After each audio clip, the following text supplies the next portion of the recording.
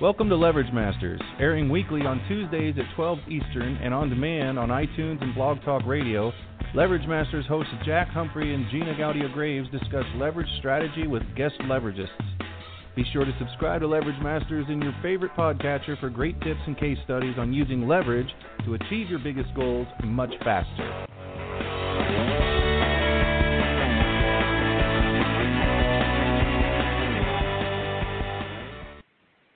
Well, welcome everyone to another episode of Leverage Masters. I am your co-host, Gina Gaudio-Graves, the Dean and founder of Directions University and the co-founder of both theleveragists.com and Divisio.com, the all-new affiliate network for folks who are doing good in the world. We have my co-host, the Associate Dean of Directions University, and my all-around partner in crime, Jack Humphrey, joining us today. Hello, Jack. Howdy. It's nice and warm up here in the Midwest. Sounds like everybody's a little bit hot. Actually, it's nice and cool down here. It's like in the low 80s for a change instead of the mid-90s. It's a real nice change of pace today. You know, I'm getting real tired of Florida. Every time I think I've got it beat, it's either cool and nice, or it's really warm and nice in the in the winter, and I just can't beat Florida. I can't do it. Isn't that awesome? I give up. Now you understand why I live here. Yeah, but it's going to rain on you today, so there. Bleh. It hasn't rained in 2 whole days. Oh, good Lord. So okay. maybe from Paradise, one more Gina Gaudio-Graves. There you go. Well, as today a follow-up Meredith last Bell. week, before we do Go that, ahead. last week we had Anna and Sherry, the founders of the Wellness Universe, and today we have Meredith Bell, who is also a part of the Wellness Universe. So I'm going to let you take it from there, Jack. Well, we threatened last week to have lots and lots of the awesome people at Wellness Universe coming through, so we're making good on that promise. And today we have Meredith Bell, who's been an entrepreneur since 1982. She's an expert at helping companies develop the people side of their business. Her software company's tools are used by consultants, coaches, and human resource professionals to help managers become more effective leaders. Many of the clients Meredith's company have used their products for over 20 years. And Meredith, thanks so much. We talked not too long ago, but thanks. It's finally here where you're on the show. I'm delighted to be here with you both. Thanks for having me. Absolutely. You know, we start every single week with one question, one important question. What is the main thing that gets you out of bed in the morning these days? What are you the most excited about with your business? Well, you know, our business has always been about helping others become more effective at work and, you know, in their lives in general. And so, honestly, it has kept me getting up for the last 30 years, and it still does. I have that passion to make a difference in the lives of other people so that, you know, they live happier, more fulfilling lives. The older I get, the more I realize how short life is.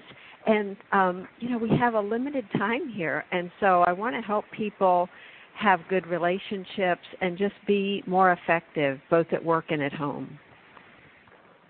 Well, that doesn't sound an awful lot like what I had in your intro. Can you bridge those two things together a little bit? Tell us a bit of a story about how all that works in your world.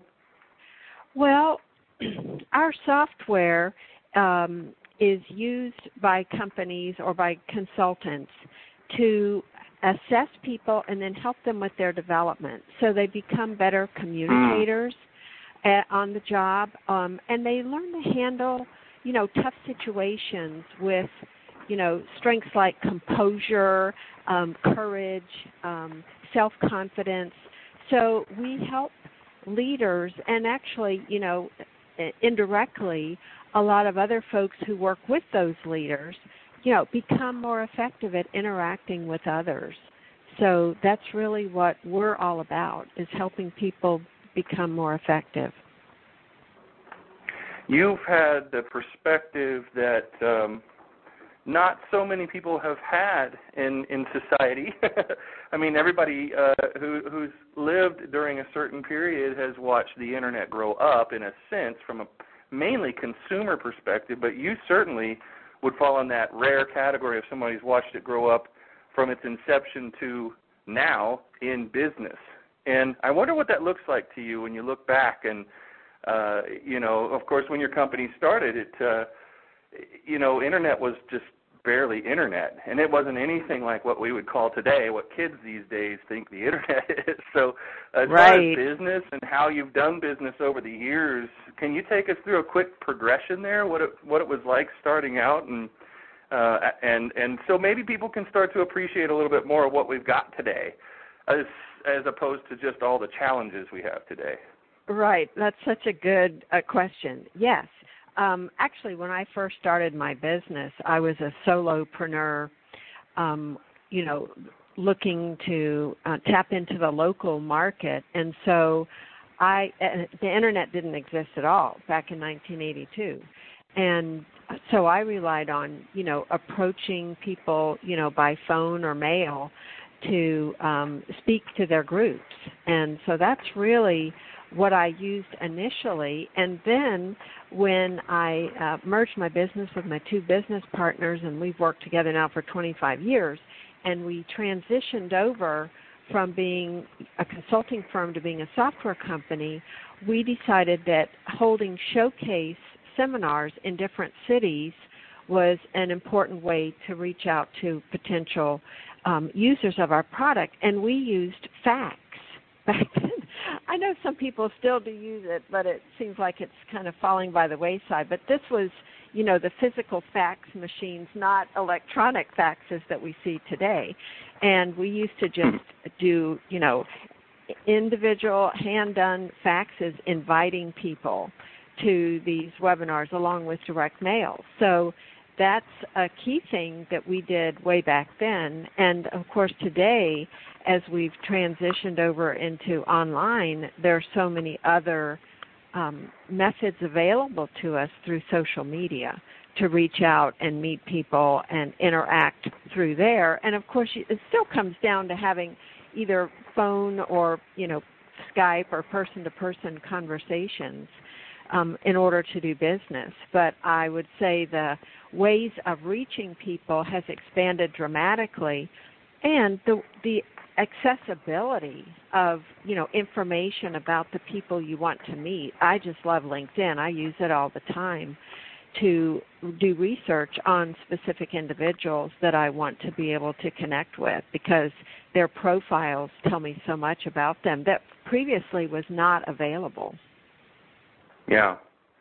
Oh, man. I mean, the amount of leverage that you've expanded into over the years from where you started, I mean, I don't even know how you might calculate the difference in the leverage between LinkedIn today and the platform that you use primarily for meeting the people that you need to connect with and knowing everything you need to know about them, and then back in the day when you're faxing people. I mean, it might be a useless calculation because the numbers just would be so unbelievable that nobody would believe it anyway. But what an amazing difference. And, of course, now there are all kinds of tools, the contact management systems that allow you to send, batch emails to hundreds or thousands of people at one time. That prior to that, it was very expensive to either fax or do direct mail to, numbers like that. But, I was thinking about the different aspects of leverage and what we've used over the years. And one of the things that we did back when we became a software company and we started looking at what business model would serve us best for getting the word out about this product, I met this fellow who was extremely well connected to all kinds of consultants. He was one of these people that you just dream about, a master salesperson who loved getting on the phone and contacting people. And he, in that first year after I had met him, he introduced us to, I'd say, dozens and dozens of people who became resellers for us, consultants who already were doing the kind of work with leadership development and were using other kinds of tools, but they were looking for software like what we had. And, that leveraging of that one relationship was huge because he helped us meet people, that at that time we couldn't have met any other way. Yeah. I love that kind of stuff. I mean, yeah, and it's just one person meeting the one right kind of person who's really connected in. He'd be kind of like the hub and a wheel, right, with all the spokes being his connections. And yeah, it does a business good to meet hubs and be friends with hubs. Gina's one of those. She never goes a day without telling somebody, who you ought to talk to. I mean, that's her thing. That's her biggest phrase, probably of all time that I've ever heard her say is, who you ought to talk to. And she just connects people. Hubs are really, really good connectors and huge leverage. So really cool to run into those. I mean, you've probably turned yourself into quite the hub as well. I mean, couldn't you point people in a lot of different directions based on, the things that you know in your industry and the people that you've met and the systems that you've created or know about and use? Oh, yes, and I do that all the time, and what I have found out is I love doing that. So, Gina, we're kindred spirits there in terms of loving to put people together. And one of the nice things is, when you do it with the right spirit, and by the way, I love that chapter in your ebook, if I can give a plug for that, your Leverage Black Book. I think it's excellent. But the whole idea of, being passionate about serving others and, not looking at what can I get from this, but what can I give, and just sort of trusting the universe to, bring everything full circle without having to try to manipulate or, force things to go a particular way. So I do love that kind of connecting. And, I have a relevant story I'd love to tell you about related to that, and it's about somebody you all have written about, Joe Polish. Absolutely. So can I share that with you? We love Joe, yeah, to go shoot. Oh, yes. Well, I first met Joe years ago at a GKIC event, the Glazer Kennedy Inner Circle. It now goes by just GKIC. And he did a remarkable thing. He gave this presentation with about, 900 or 1,000 people in the audience, and at least half of them got up to buy his product at the end of his talk.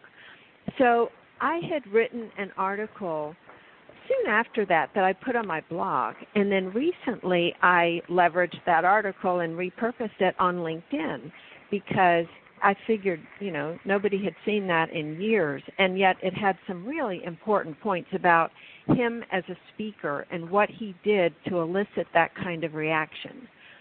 So after I published that on LinkedIn, I promoted it on my social media accounts, and Joe and I are friends on Facebook. So I had tagged him, and he saw it and thanked me and shared it, and then I private messaged him on Facebook, and I said, hey, we need to connect on LinkedIn, so I can tag you there too. And he wrote back and said, oh, I need to make better use of LinkedIn. I'm really not on there very much. And I wrote him back and I said, well, I'll be happy to talk to you about it sometime because I've been learning some really cool things.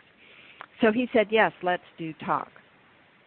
And I got to thinking about the fellow I've learned so much from in recent months, John Nemo, who has just a fabulous course called LinkedIn Riches, and he has a book too.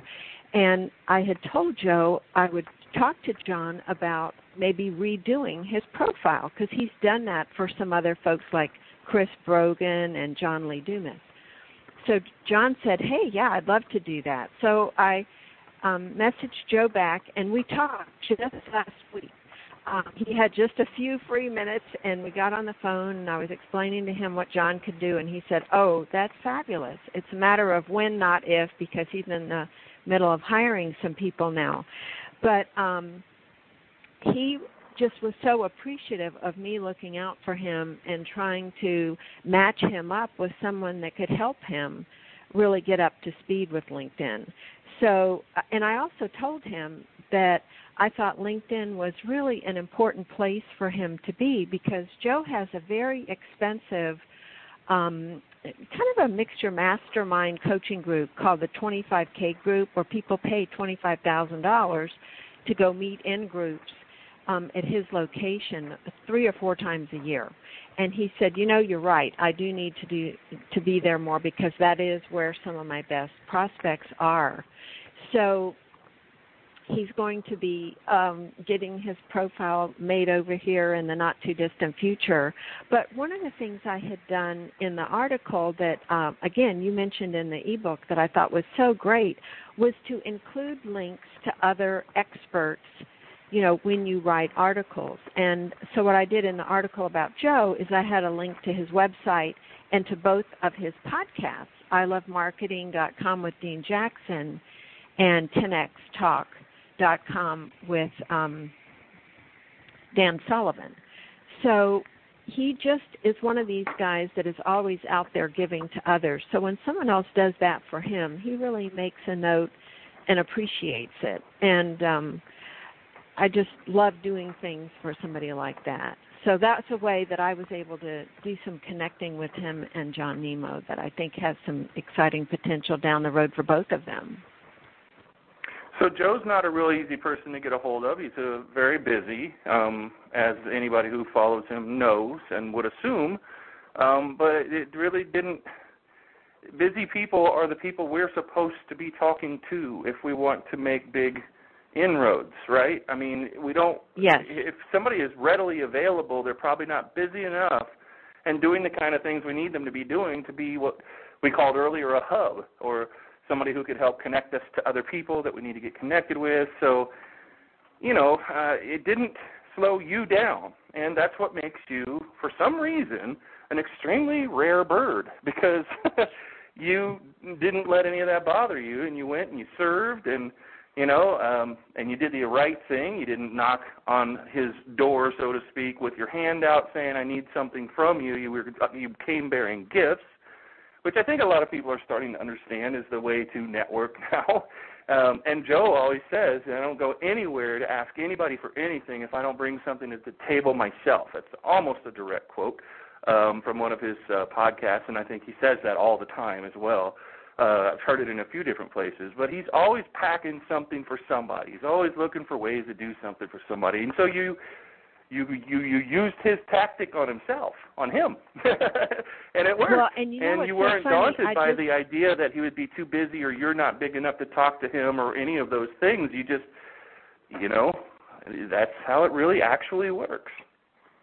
Well, there's another piece to it that I just remembered as you were talking, and that is for years since I first, heard him speak, ever since he and Dean started ilovemarketing.com, and then after he started the 10X Talk, I listened to both of those faithfully, and I regularly promote those and tag him on Twitter and Facebook because that's where we were connected at the time. And every single time I did that, he thanked me. So,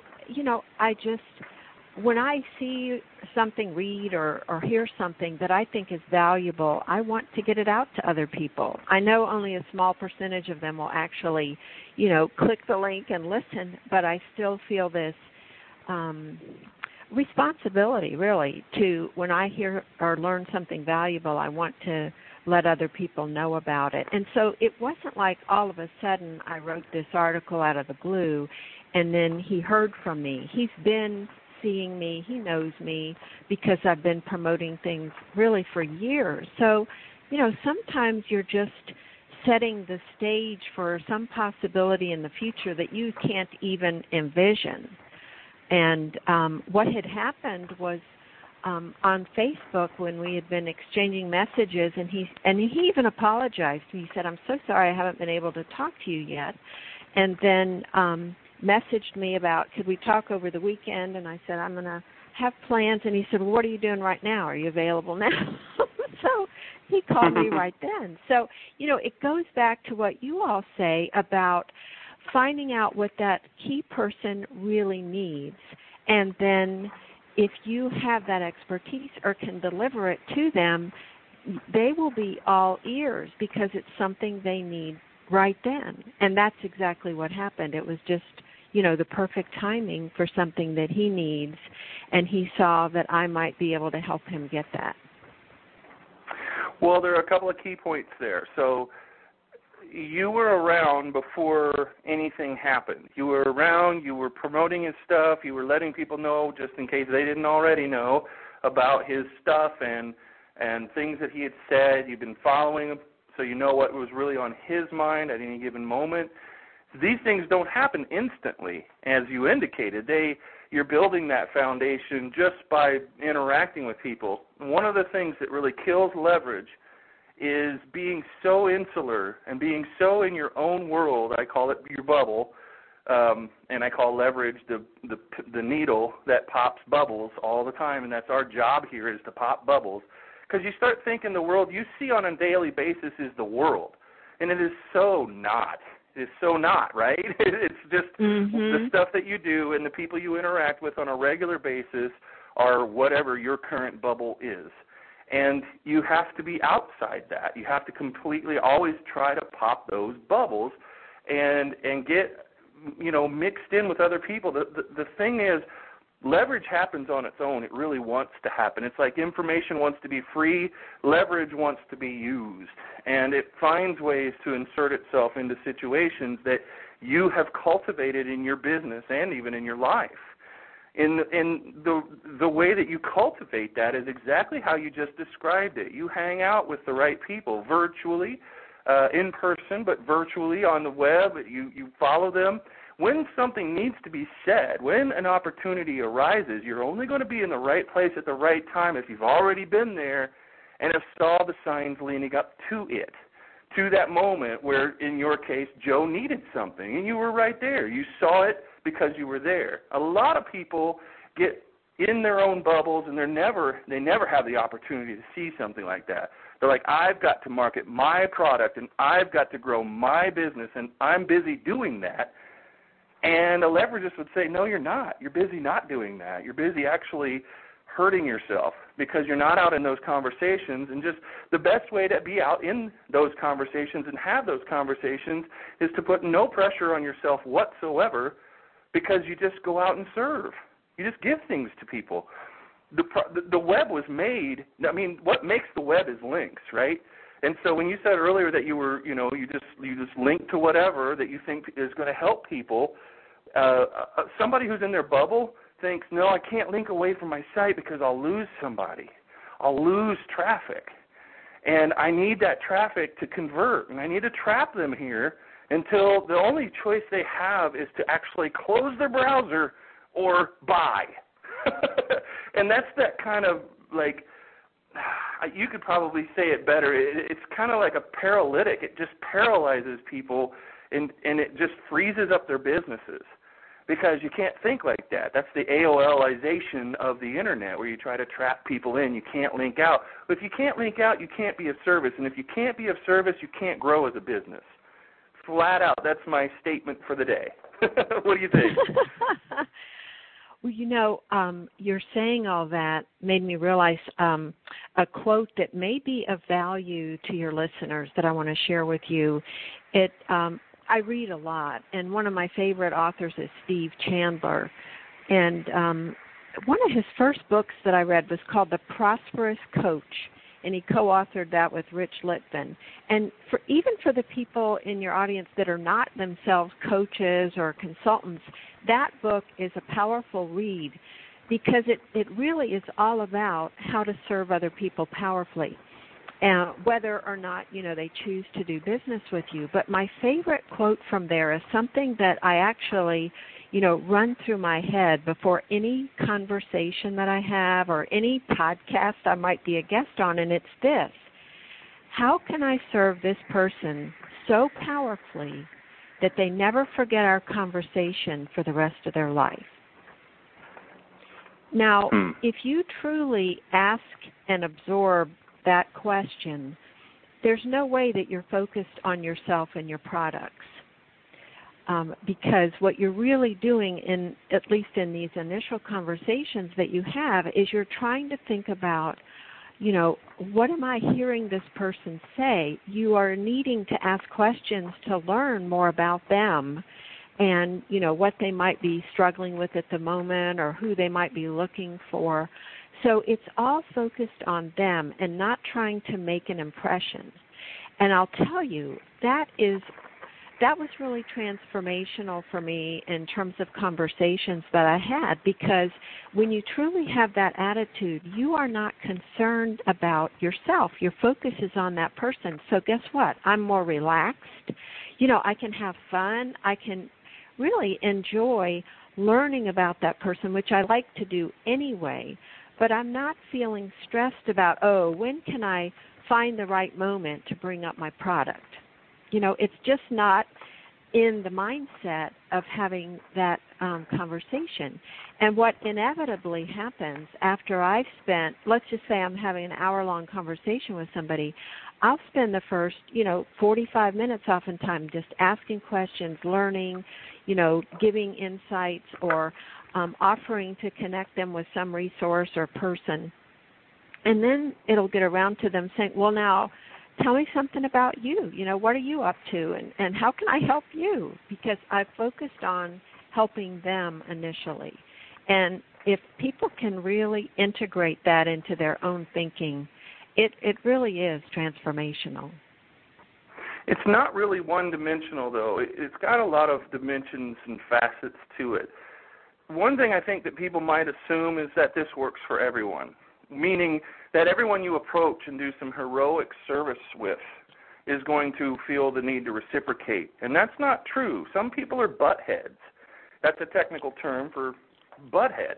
And and they just use. There's a lot of users out there. So if anybody listening has had the experience where you've gone and really, you wanted to make that indelible mark on someone's mind that they would never, ever forget for the rest of their life what you said or did or whatever, and it backfired on you, and it just never really materialized, those things happen. Right, Meredith? I mean, that's not, you don't have 100% track record with this, right? You've run into some people who have taken what you've given and run. Is that true? That's right. That is absolutely true. And so, go ahead. Well, I was just going to say that just comes with everything. Like if you're doing sales, they're like, you got to be able to listen to 99 no's before you get a yes. I don't think it's that way this way, because you can pick the people you think are the best to serve, and it's really through inspiration, right? When going back to Joe, you pretty much knew that if you could help him out in some way, he was the kind of person, because you already knew, you already did your homework, you'd been friends with him for a while, you liked him, and you were like, all right, this is a pretty sure bet. And so you do that kind of due diligence. I don't want anybody to think we just get on the phone with any old person, right? You know who you typically know who you're getting on the phone with. Right. Yeah. Right. Yes, I think that's a good point. Going back to, looking at who's your ideal client, who is your target market, and then my point really is, with that quote, is not to focus, as you said earlier, on, getting quickly to talking about your product, because you really don't know enough about the person. And I know from personal experience, it really is a turnoff if somebody starts jumping in and saying, oh, I know this could be, the right fit for you. It's like, well, how could you possibly know that? So it's all about building relationships. And, I've got another story just to tell you of how something that was kind of years in the making turned into something, pretty substantial. And this was with GKIC, the organization. Go for it. Okay. So some of your listeners may be familiar with them. It was originally founded by Dan Kennedy, and then Bill Glazer took over the company and was president. And so the two of them were really, featured in their live events, which they hold twice a year, as well as in their newsletters. And they have an offshoot called the Information Marketing Association for people who sell information products. Well, when I first started going to the conferences, I just made a point of going up to Bill every now and then and just finding something to thank him about or compliment him about related to the event, because I have put on events myself and I know what hard work it is, and I know how people will often come up and complain about this and that. And he just always appreciated the positive feedback. I wasn't trying to brown nose him or anything. I simply genuinely wanted to let him know I appreciated it. And one of the times I had written a note to him, and his team, thanking him for the event and all the things I had liked from it. Well, do you know, in the next newsletter, they devoted a whole page to that thank you note. Wow. It shocked the heck out of me. I'm sure he's gotten lots of thank you notes, but there was something about it that touched him and that felt, I guess, genuine, and he really appreciated it. Well, it was a little while after that, maybe even a year, that I was reading this one newsletter, and I got an idea. I thought, oh, my gosh, I know a lot about this particular point that Dan Kennedy made in this newsletter. And there was a monthly CD that they would produce and send out to all the members. And I contacted Robert Scrobe, who was the host of that monthly show, and Bill Glazer was the sort of like the co-host. But I contacted Robert and I said, I think I've got an idea that would be really beneficial for your listeners related to this topic. And he asked me just to, draft some things and send it to him, which I did. And he said, yeah, let's go for it. So we get on the call, and Bill says, as a way of introduction, Meredith is one of our favorite people. You can't pay somebody to say that about you to an audience, but it was, again, years in the making with just little things that I had done from a place of gratitude, and expressing appreciation. And that went so well. He just kept saying positive things about the ideas that I was sharing, that afterwards I wrote him, I faxed him because he still wanted faxes, and said, Bill, I wonder if this content would be of benefit at one of your events. And we set up a phone call, and he said, I really like this. I think everybody needs to hear it, and I'm going to put you in a general session. So that fall, I spoke to 900 entrepreneurs, which came from me simply having my radar up as I read this newsletter and acted on it. So I think those are a couple of pieces that are important when people think about leveraging, is keeping your radar tuned in to see, where might I make a contribution that could be valuable, and then doing something about it, not just thinking it, but actually taking action and not being, stopped by doubts or concerns or fears about being rejected. Yeah. Well, I mean, this is the ideal way of dealing with that whole idea of rejection. Your rejectability, I'm always inventing new words, it goes way, way, way, way down as your interest in someone and your research in someone and you're genuinely following them.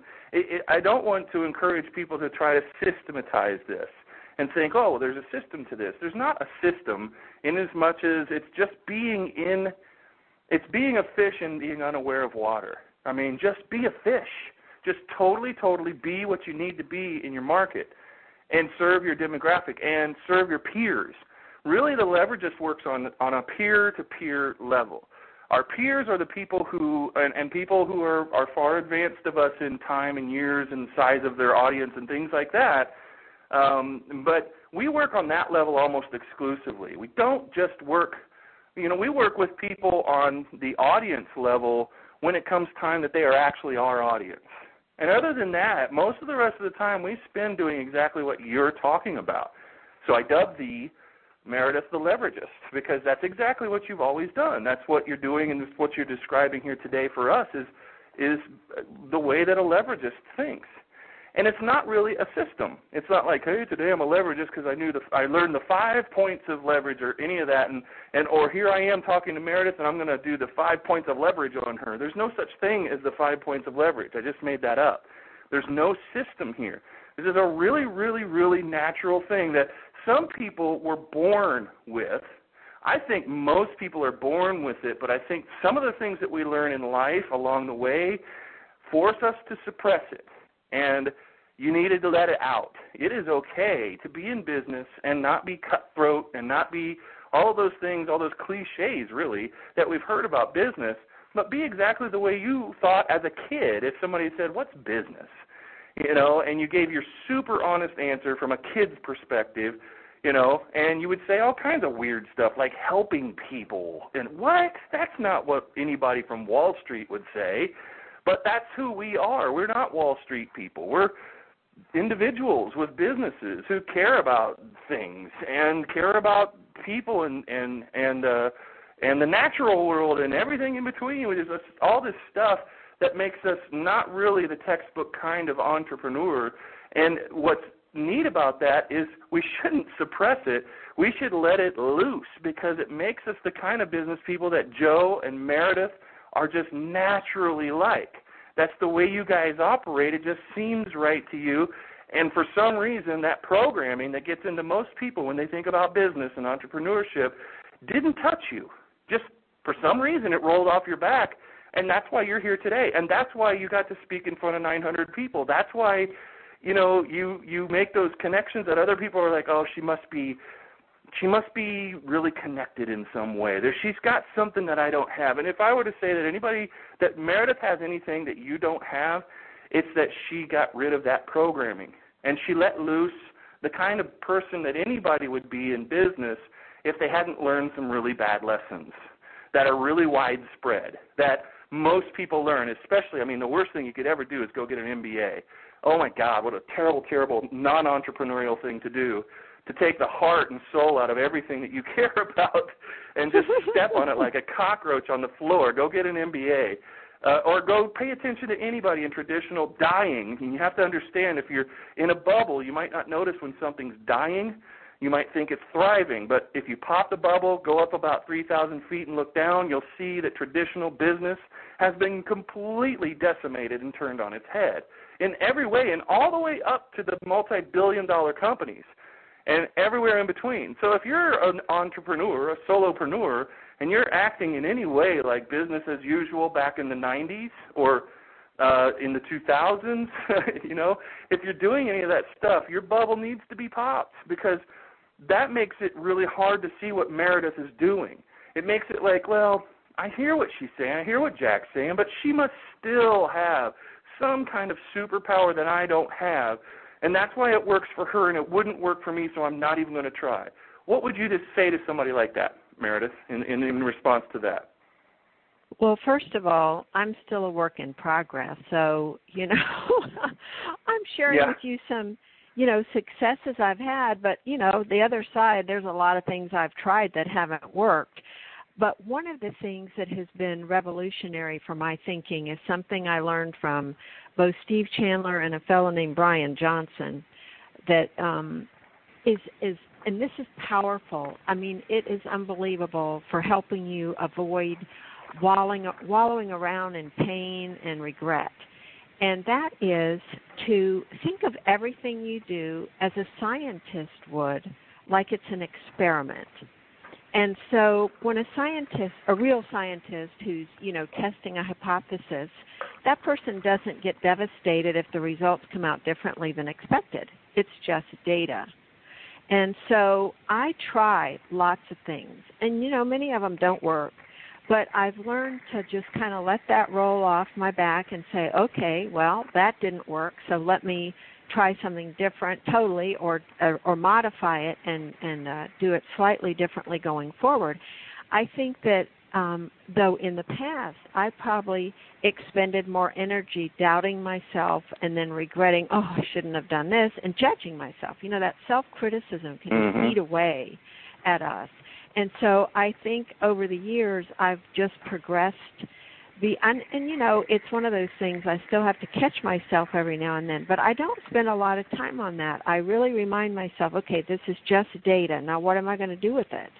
Am I going to try again because maybe it didn't work so well, or do I need to just do something totally different? And that can apply with, you know, let's just say on LinkedIn, who I, you know, request to connect to, and you know, the number of, or the percentage who respond from one particular kind of either industry or position versus something else. So who do I most easily resonate with who is most important for me to really form a strong relationship with, because that's going to be beneficial to both of us down the road.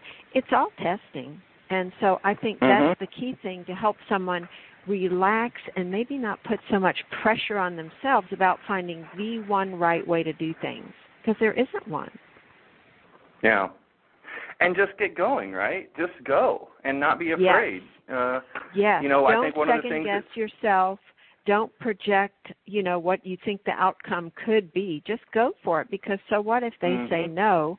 Then you can learn something from that, because the fact is, you know, I've gotten a ton of no's over the years, and it's okay, because the reality is that what you have as the solution, if you are, you know, presenting it at some point to somebody, it could be the time is not right. I think being persistent, following up, continuing to give material, resources, connections that will be of value to that person, whether or not they ever do business with you, they will remember that thoughtfulness. You know, to me, the key word is kindness. You know, to be kind to others so that, you know, the impression they're left with, or the feeling they have about you, is one of, you know, that's somebody I want to remember, I might want to do business with someday. That is what I've tried to do, and why we have some resellers and clients that have worked with us for more than 20 years now, because we've demonstrated that in the way that we, you know, serve them initially and continue to serve them through our either tech support or additional products that they buy from us, is we want them to have an excellent experience so that they feel good about what they've done. Because here's the truth. Most businesses don't give that kind of attention to their customers, and, you know, it's sometimes hard to do business with some places. And you will stand out if you look for ways that you can be exceptional and help them have an exceptional experience when they're interacting with you. Nice. It seems simple, doesn't it? I don't know why more people aren't experiencing what you experience. You know, I think it's one of the things that you just mentioned is kind of a paralysis by analysis, mainly playing out in your head the way you think something's going to go, and then having that be unsatisfactory and go, well, now I'm glad I didn't even try. You know, like you can justify it in your mind not going that next step, or not taking a step in a different direction towards someone or something that you really think would work. If you play it out in your head, nobody gets hurt, right? And you feel like you made a really good simulation in your head. You probably even feel like you were being really honest and objective, when in fact it was probably not that case at all. It was you talking like we all do at times, talking yourself out of something before you even give it a chance. You know, and that's like maybe being a little bit unsure.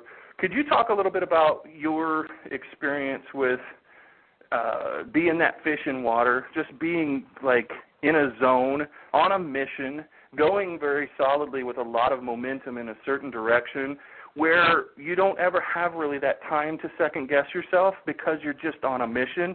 And maybe any story that you have about somebody just kind of getting swept up in your vortex of energy around your mission and what you want to do, so that they're all ears. They just can't stop listening to you because you're so excited and you're so fish in the water. Doesn't that help you as well when you're making new connections?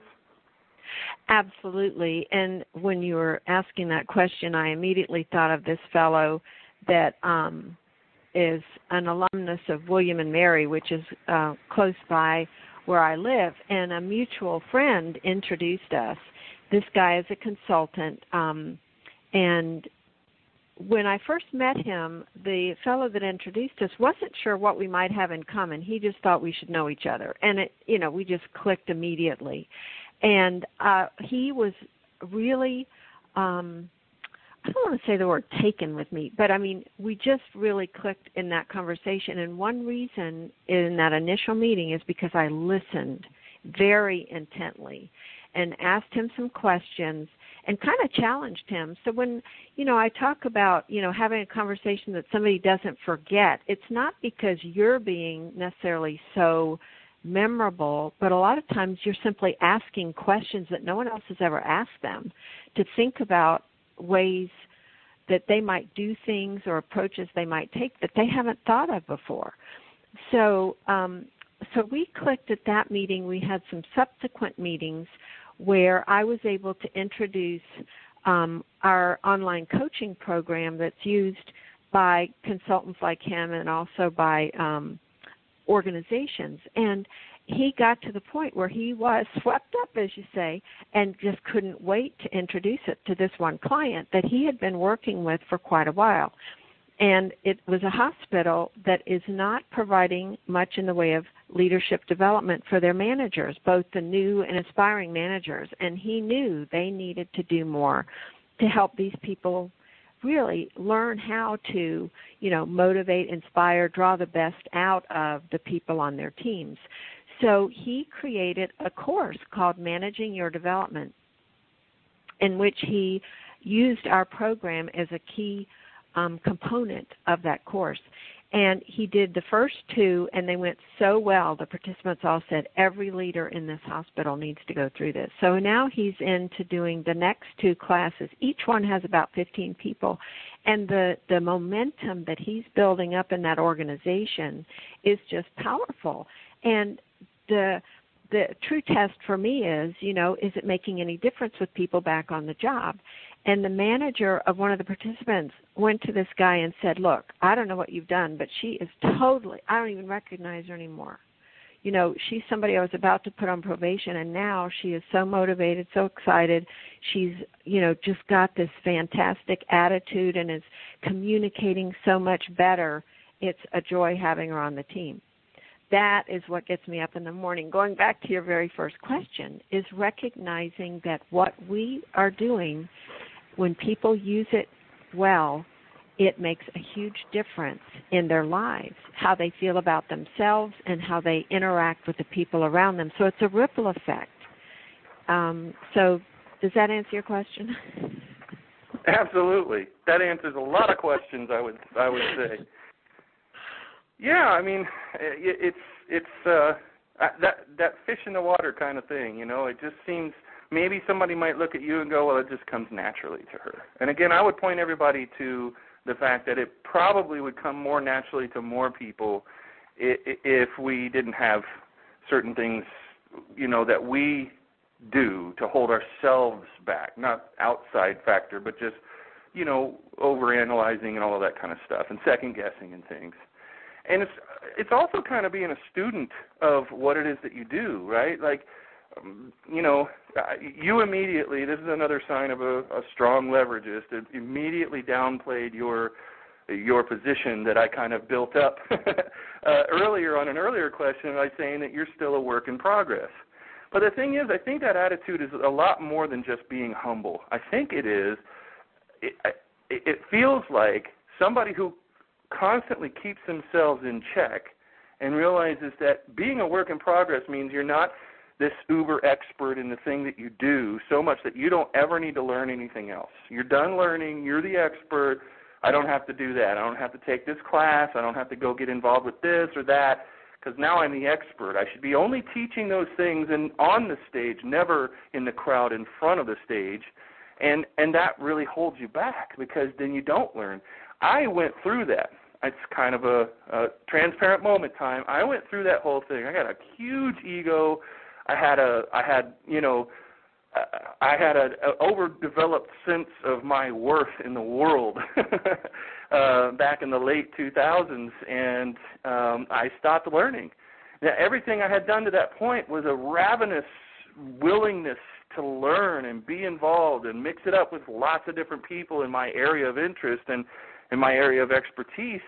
And I never saw myself at those times as apart from that. And it was a constant quest to learn and grow.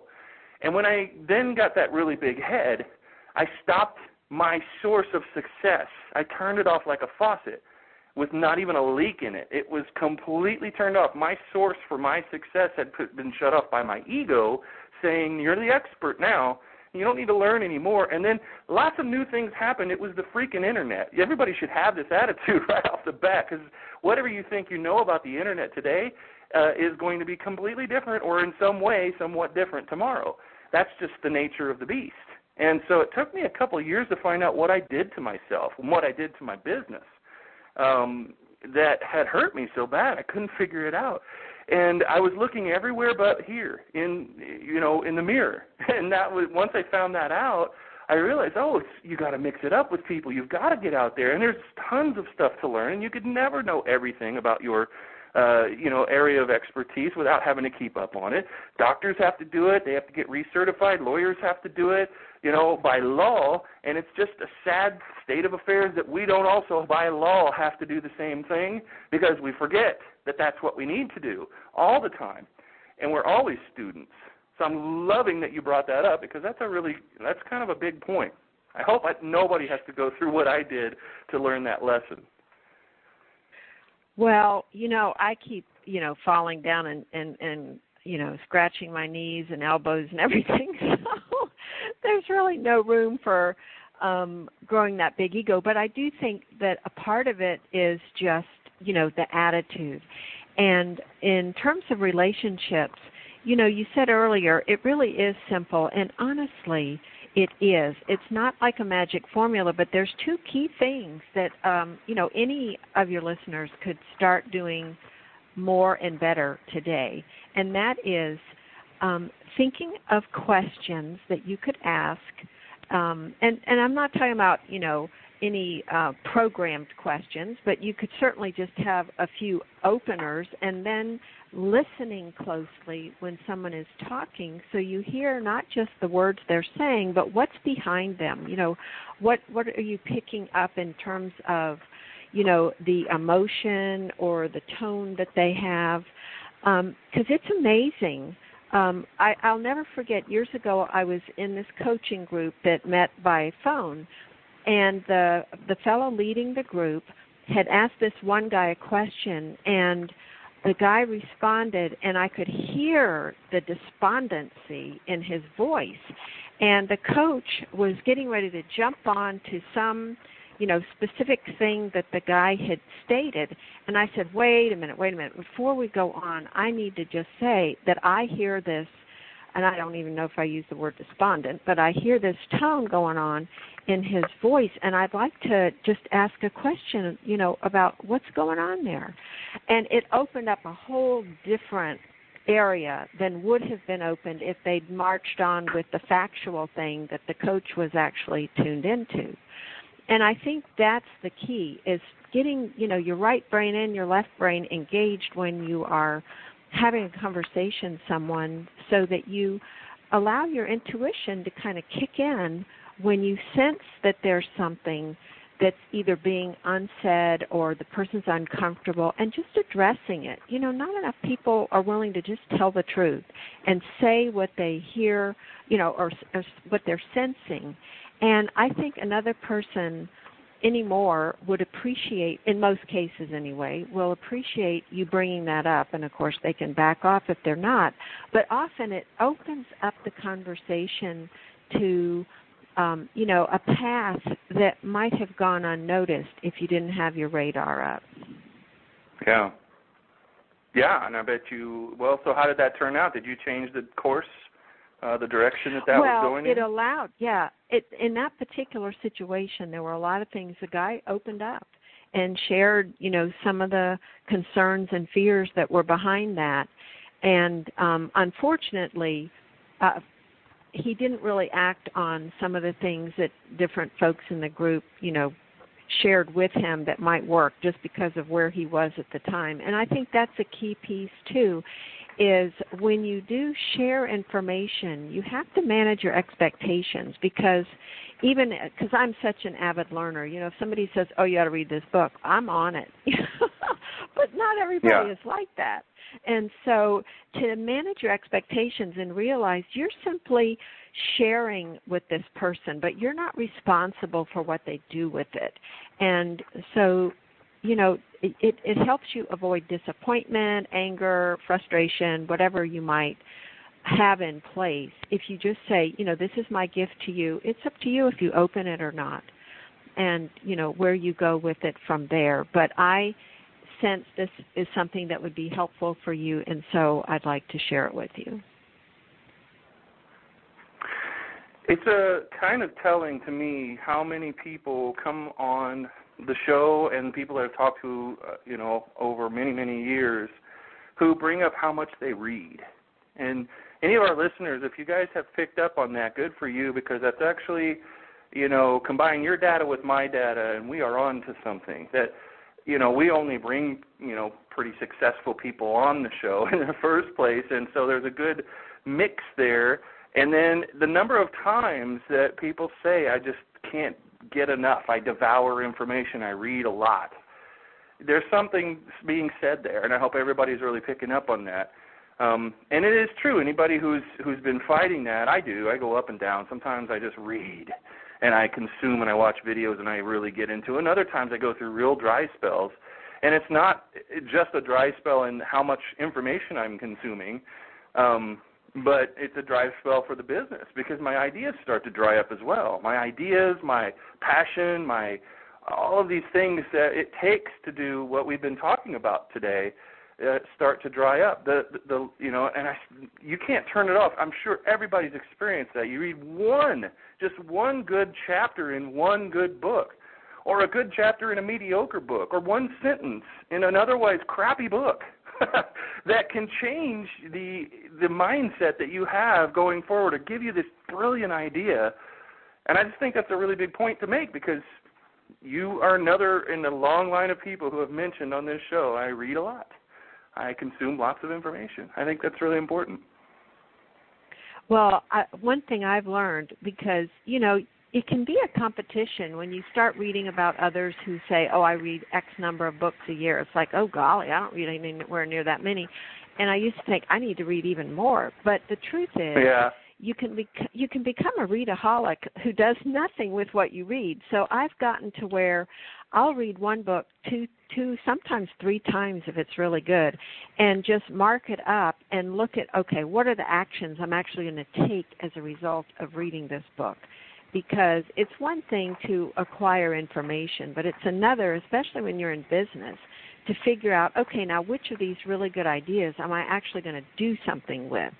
Because you can fall into overwhelm with too much information, and you can fall into guilt for not using some of it. So, there's all these emotions that can kick in and thoughts that can kick in to undermine what you do. But I think anytime you read a book with an open mind of what can I take away from this and actually use, that's when you reinforce feeling really good about yourself, because when you do it, no matter what the outcome is, at least you took the action and then you learn from it. I think those are key to, longevity in business.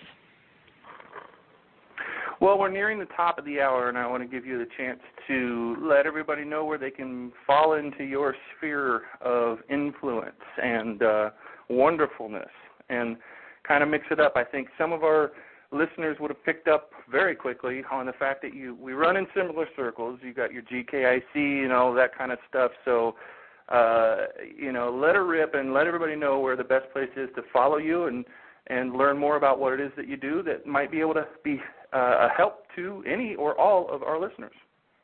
Oh, thank you. Well, I'm probably most active on LinkedIn. I just, find that such a valuable tool. So I'm Meredith, M as in Mary, Bell, Meredith M. Bell on LinkedIn, and also on Twitter. I've been on Twitter for many years, and I'm also on Facebook with the same middle initial. So those are 3 places that you'll find me.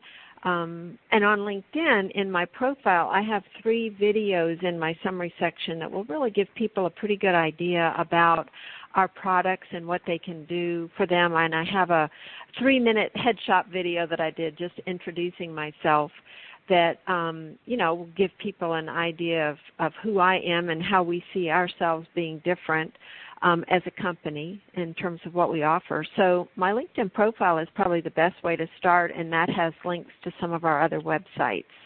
But our main product website is strongforperformance.com. And I know you have that linked in the show notes, so that's another place people can go to find any and all of those profiles as well. Yeah, we got about 10 seconds before I kick it back to Gina, but are you at all nervous about the Microsoft acquisition of LinkedIn? No. You know, it's one of those things I just roll with it and accept it because I have no control over it. I don't spend time on things I can't control. Awesome answer. Awesome answer. Well, Gina, I'm done with her. I've gotten everything I can out of her. She's been fully interrogated. Back to you. Thank you so much, Meredith. Once or twice I heard you say Gina, and I was on another line and come back. I'm like, wait a minute, Gina. Thank you so much, Meredith. This has been an awesome show. Hey, it just kept pulling me back to listen. We will be back next week, same time, same place, with another episode of Leverage Masters. Have a great week, everybody, and thanks again, Meredith. Thank you. Thank you. Tune in next week for another episode of Leverage Masters. And don't forget to follow us on Facebook on our Leverage Black Book page to keep up with the latest. We'll see you next time on Leverage Masters.